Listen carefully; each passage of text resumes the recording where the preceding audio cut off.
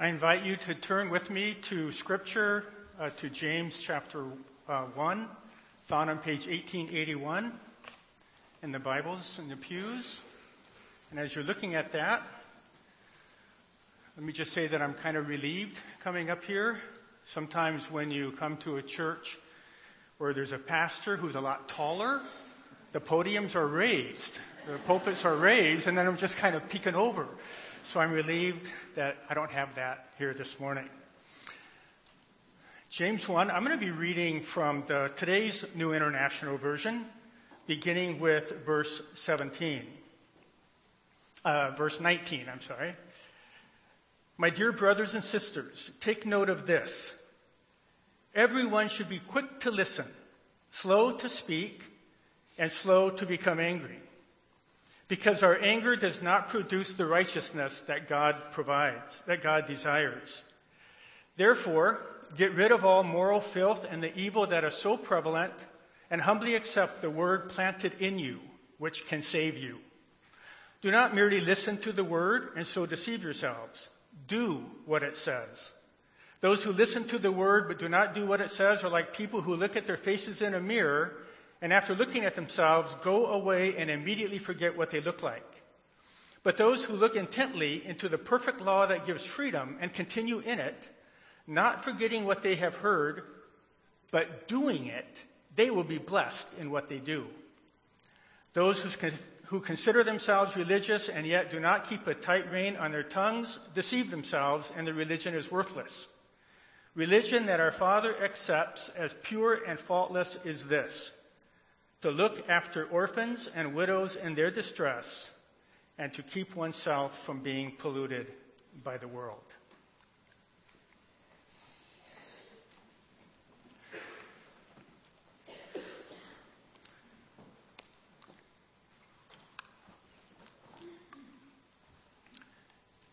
As some of you may know, the book of James was written to people who in some ways were much like us. They'd been kind of scattered throughout the world, and they were being bombarded by the influences of the world every day. I mean, even before Twitter and Facebook and TV news coming at us 24/7, people were nonetheless being influenced by the world, struggling with their faith, without knowing that they were gradually slipping away from God. How so? Well, this morning, let's keep in mind both the Apostle Paul and the Apostle James. Paul emphasized believing well. He's known for verses like Ephesians 2, 8, and 9 that says, "For it is by grace that you have been saved, through faith. It is the gift of God, not by works." And James, on the other hand, he emphasized this in James 2, verse 26, and throughout his book, that faith without works is dead. There you have it. Believing well and living well. Both emphasized. And here we see God's heart for all of us, for our lives, that we may have life through Jesus Christ, blessed life, eternal life that starts right now, life that comes from believing well and living well. So the book of James is practical. The author speaks directly to us, to his readers of that day and to us as well, about living well in a self-centered, me-first kind of world. In this kind of world where we are bombarded every day by cultural influences, we need to make sure that we're living unselfish and loving lives. In fact, James says that if we don't, we're deceiving ourselves. We think we have true faith, but we really don't. Well-known preacher and author Francis Chan says this. He says, "Follow the Spirit into action by having a deep, deep relationship with God, knowing Him, doing the Word, which includes living well and listening well. As Melissa mentioned earlier, or maybe as a bulletin says as well, I've been working as a chaplain for the last couple of years.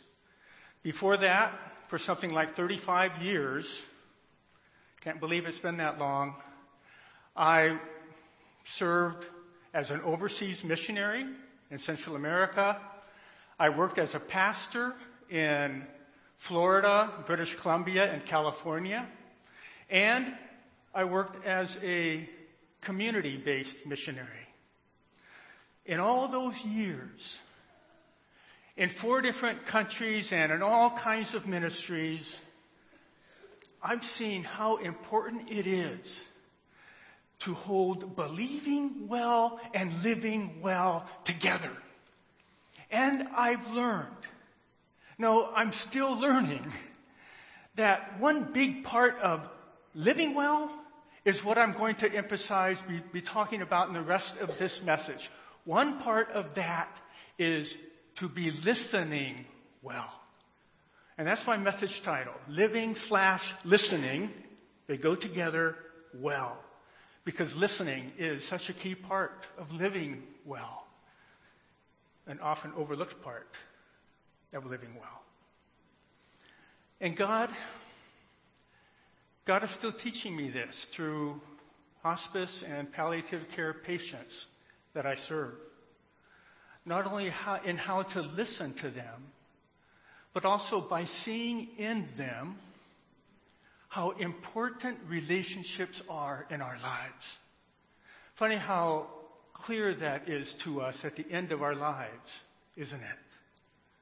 What is it that gives our lives so much meaning and purpose? At the top of everyone's list, especially at the end of life, whether they admit it or not, is their relationships with God and with others. Loving God and loving our neighbor. Loving and being loved. One patient comes to mind this morning. It's a man about my age who is really hurting and getting toward the end of his life. And he related to me how years ago, when he was a young child, he was abused by his priest. And he came forward just a few years ago with his story. And that's helped him to come forward. But at the same time, this man has so much hurt. And that has affected his relationship so much that now at the end of his life, toward the end of his life, he's lonely. I mean, he's an accomplished guy. He was a Marine. He had good jobs. He worked hard. He accomplished quite a bit. But in the area of relationships, no. It's been so hard because he's had such a hard time forgiving others. People at the end of life recognize that their relationships are by far the most meaningful thing in their lives. And too often they have such sadness and regret because they've missed out by not focusing on God's love in such a way that it helps them to listen, to forgive, to take action with the help of the Holy Spirit. James says in verse 22, do not merely listen to the word, but do what it says. Yeah, and if you're like me, you're thinking about this priest, right? And you're thinking, go tell him that, right? And I think about that and I get upset. And then I also begin to think about how people over and over throughout my ministry have shared why they have left the church. And it's usually not because of priests or pastors, but it's often because of people like you and me. Because they perceive, for whatever reason, they perceive church people as hearing the word, but not doing it. As talking about God and learning about God, but not knowing God. About believing well, but not living well. And let me tell you something. When that happens, it's just as harmful to someone's faith as being abused by a priest. And I'm not saying this morning to make us feel guilty. Not at all. I'm saying it because I get sad, so sad, at seeing the love of people not seeing the love of God through me, through us. Believing well but not living well prevents others from experiencing the love of God, the grace of God in their lives. And one big part of that living well is listening well. What does James say in verse 19? My dear brothers and sisters, take note of this. Everyone should be quick to listen, slow to speak, and slow to become angry. Be quick to listen. Right here. This is what one of the things James has in mind. When you come to worship, first of all there, listen well so that you can live well. We are here today to listen to God. We come to worship because we need time together to shut out the influences of the world, to shut out all the noise. We come here and we listen to God's word through music and throughout the service and in the sermon. So often in our busy lives, we're just running from here to there, and God is trying to speak to us, right? God is trying to speak to us through nature. He's trying to speak to us at the park. He's trying to speak to us through what we're learning at work and at school. God is always wanting us to hear Him and see Him. And what are we doing? We're too often so busy. We're too often rushing from here to there, and we do not see what God is up to around us. Before the days that everyone had a cell phone, a guy went inside a telephone booth. Remember those? He went inside a telephone booth and he called up a friend. And his friend, after he answered, could only hear the noise in the background, the traffic and all the noise. And he said, "Speak up. Speak up so I can hear you. Shut the door so that I can hear you." And that's what we do when we come here to worship, isn't it? We're shutting the door of the noises and of the pressures and the struggles and the stresses of life, of the world, so that we are able to listen to God. So that when we're done, when we leave here, we can go back out into the world, into the noise, into the crowd, with God's word in us, with God's hand to guide us, with God's Spirit to work in us to experience His joy in our lives. In other words, as God's word is in us, as we listen to Him, we become less self-centered. We become more aware of God's purpose in our lives and in everything that we do. And as that applies to our relationships, what James is wanting us to hear is that if we are going to live well, we need to be quick to listen and slow to speak. Maybe there's a reason God gave us 2 ears and a mouth, right? Maybe that's a sign that we should listen twice as much as we speak, so that in our relationships we can listen well. Walter Wangerin, in his classic book, As for Me and My House, gives us some practical advice about talking and listening. For example, he says we should always make the person that we're talking to feel valued and precious, as someone who was made in God's image, as someone who God loves very much. Little suggestions that you may want to practice include these. Always look at the other person.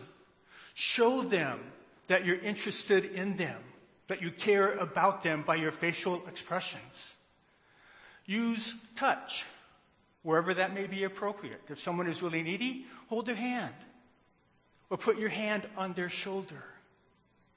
And use their name.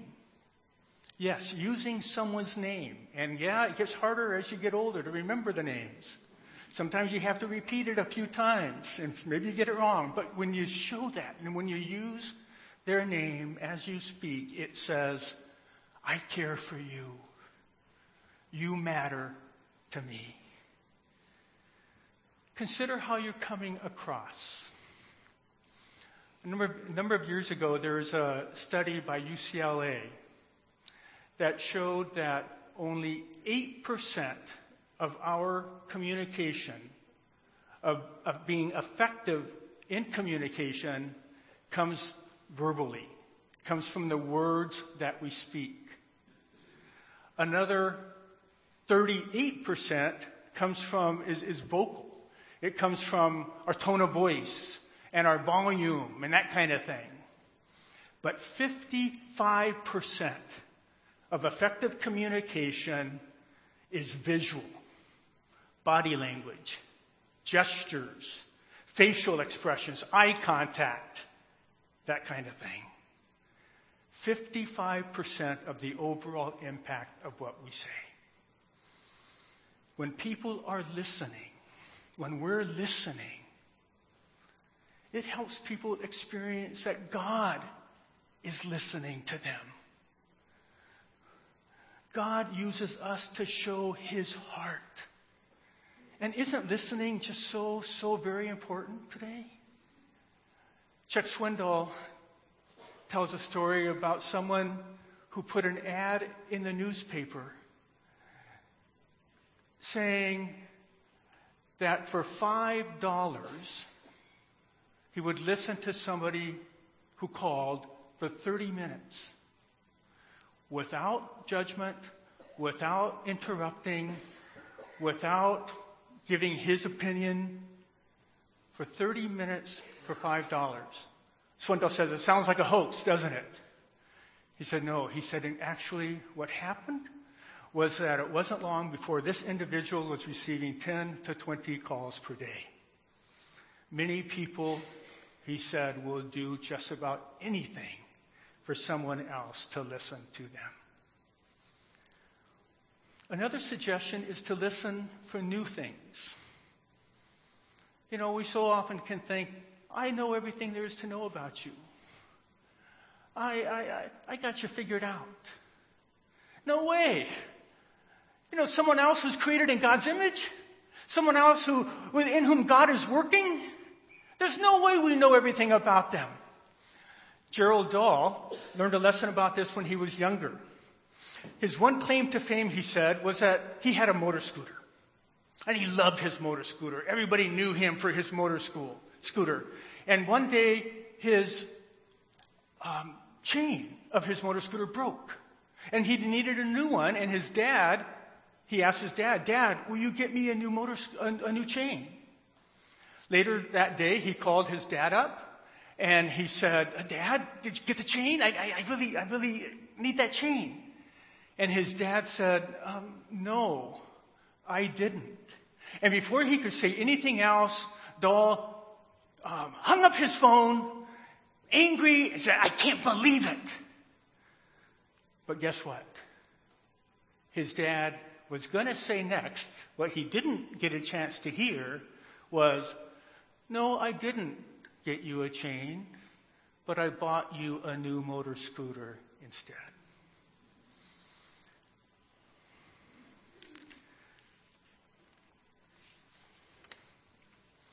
Be quick to listen, slow to speak, and slow to become angry.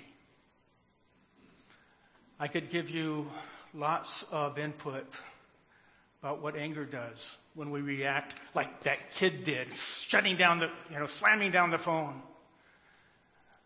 What happens when we get angry, when we get defensive? James says in verse 22, I think it is, he says, in verse 20, listening keeps wrath away, frustration away. Anger does not bring about the righteous life that God desires. So, listening well might include really listening well to the person telling you, maybe you shouldn't drink so much. Not reacting, not getting defensive, not getting angry, but listening to what that person is saying before your relationships get hurt. Or maybe it includes not getting angry when someone says, hey, maybe you should spend more time at home, more time with the family. Not getting upset. Or maybe it means when someone at work or at school tells you you could be producing more effectively, you could be working better, you could be more efficient in what you're doing. Not getting upset, not getting defensive, but listening and seeing, considering what changes you might need to make. So, how about this week? How about being quick to listen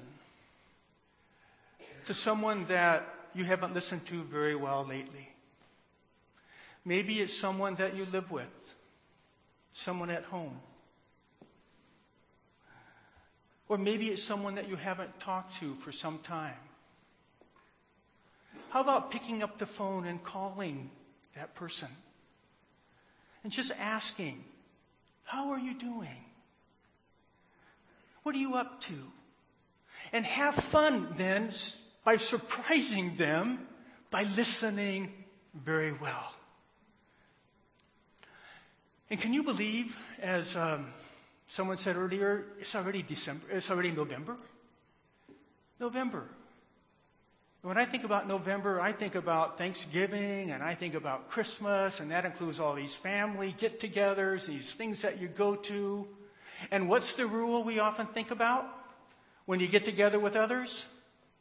At least in my family, at least with me, it's often been, you can talk about just about anything, you can share your deep feelings about just about anything except religion and politics, right? Well, how about this year we try something different? How about if we listen to someone else's views, if we listen to somebody who disagrees with us, and we surprise them, not by not giving our own opinion, by not cutting them off, by not making them see things our way, but by showing that we truly care for them. Wouldn't that show God's love in an incredible way? Wouldn't that show that not only are we believing well, but that we also are living out what we believe? That God's love in us, that comes through faith in Jesus Christ, that is coming out of us toward them? Sharing that love with them? Remember the patient that I mentioned earlier? At the end of his life, he's so lonely. He's trying to handle everything on his own. He'll probably never step foot in a church. with reason. I get it. But guess what? He's reading the Bible. And he wants to know what God is saying to him. He's starting to truly listen to God. That's where it begins. And I just pray that he lives long enough to find some healing and forgiveness and joy in his relationships with God and with others before he dies. Where does all this leave us? Believing well and listening well go together. God wants so much for us to receive his love and to show it in our lives. He wants so much that we believe in order to experience his love, and that we listen well to others, that we live well and listen well to others, that he sent his son Jesus Christ into this world to die on the cross for us. This morning, before we go, let's celebrate that. And as we take communion in just a few minutes, let's see God's heart so that we live well and that we believe well and that we live well. Both of these as children of God. And I'd like to close today with a little poem for parents about their young children, but which can be applied to any relationship that we have. The title of this poem is Take a Moment to Listen. Take a moment to listen today to what your children are trying to say. Listen today, whatever you do, or they won't be there to listen to you. Listen to their problems. Listen for their needs. Praise their smallest triumphs. Praise their smallest deeds. Tolerate their chatter. Amplify their laughter. Find out what's the matter. Find out what they're after. And tell them that you love them every single night. And though you scold them, be sure to hold them. Tell them everything's all right. Tomorrow's looking bright. Take a moment to listen today to what your children are trying to say. Listen today, whatever you do, and they will come back to listen to you. Let's pray. Dear God, as we hear your word, we see your love. We see how much you care. We see that through Jesus. We see that in your presence with us. We see that, dear God. May it help us to bring that love into our lives, to do the word and not just hear it. And today we focus on this one area of listening well. Bless each of us here as we go from here to not only believe well, but to also listen well. To reach out to family members, to people that you put on our hearts, to neighbors, to people at work or school, to reach out to those who may need a listening ear, and to show them in that way your love. What a difference you make in our lives. We pray this in Jesus' name. Amen.